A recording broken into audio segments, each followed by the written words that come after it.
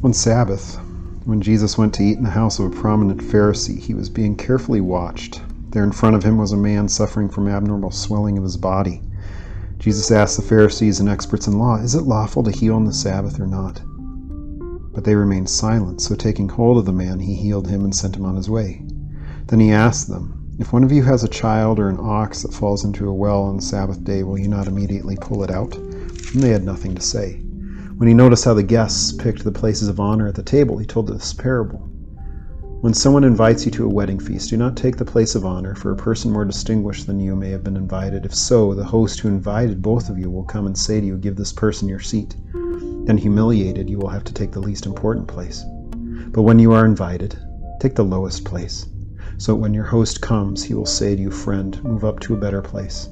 Then you will be honored in the presence of all the other guests, for all those who exalt themselves will be humbled, and those who humble themselves will be exalted. This is the gospel of the Lord. Praise to you, O Christ. This is from Luke chapter 14, and it's the gospel that goes with our epistle text from yesterday in the old one-year lectionary. And it's actually the one-year lectionary that comes out of the Book of Common Prayer.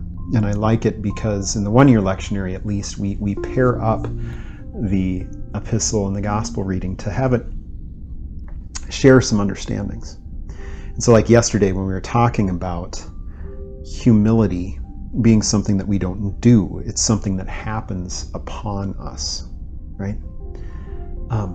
We see here that Christ is trying to say, be humiliated. You know, for instance, in the second half where he's looking at the guests taking the best seats, and then they're going to be humiliated and taken to the lower seats. And in part because they want to be important. They want self-importance. They want the slap on the back. They want the handshakes. They want the people looking at him and going, "Oh, I wonder who that is. Who's that sitting next to the king? Oh, he must be an important person," right? Instead, he's saying, no, you take the low seat.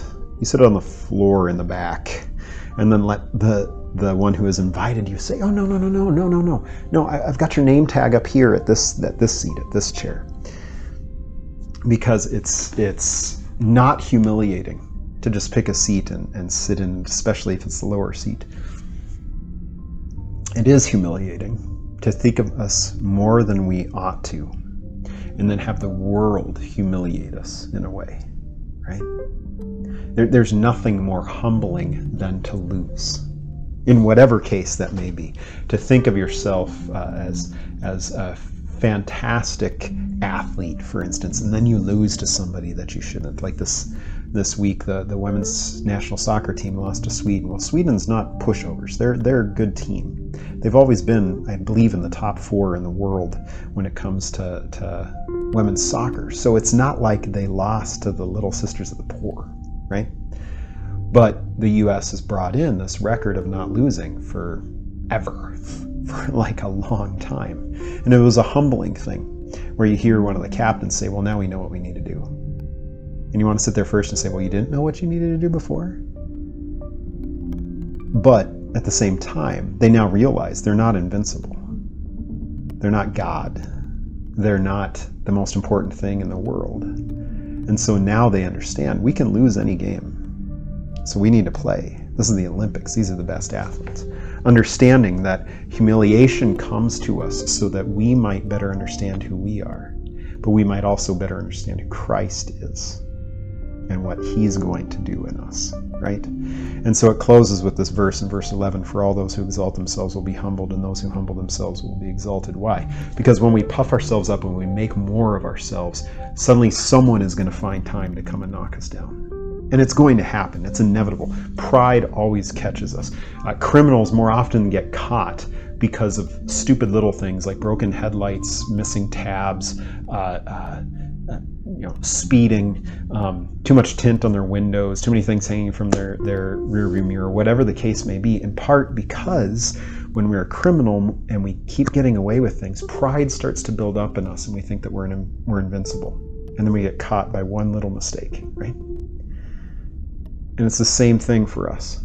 Christ calling to us to humble ourselves in part because he humbles himself, and he's going to humble us. Our sin is going to humble us. But then we have a Christ, a Savior, one to save us from our sins, to raise us up.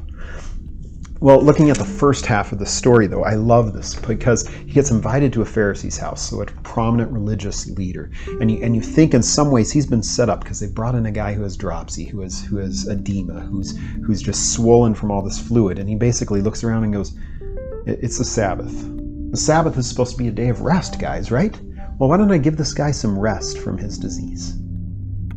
And no one says anything, and so he heals him. And then he just sits here and goes, wouldn't you save your son? Wouldn't you save an ox? Isn't this guy more important than an ox? Right? This humbling comes to us also to keep us from looking at our religion, looking at our ritual, and allowing it to take precedence over mercy. That when Christ tells us, go and learn what this means, I desire mercy over sacrifice. Mercy becomes a humbling thing because more often than not, it calls to us to hand to someone that which they do not deserve, which is a humbling thing for us, to hand over mercy and goodness in that way, to inconvenience ourselves in that way. And we pray that that comes to us, not because we're supposed to be getting on board and doing this thing, but because as Christ comes into us, invades us, and we continue to grow in insight and knowledge, that our love abounds more and more, as Paul says in Philippians 1. It starts to transform us from the inside out, and instead of looking for ways that we might do more things for God, it just comes to us naturally that we hand out mercy, even when we don't think someone deserves it. And that's the prayer that we have.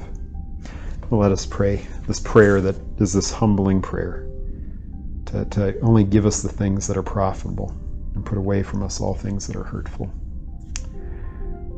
O God, whose never failing providence ordereth all things both in heaven and earth, we humbly beseech thee to put away from us all hurtful things, and to give us those things which be profitable for us, through Jesus Christ our Lord.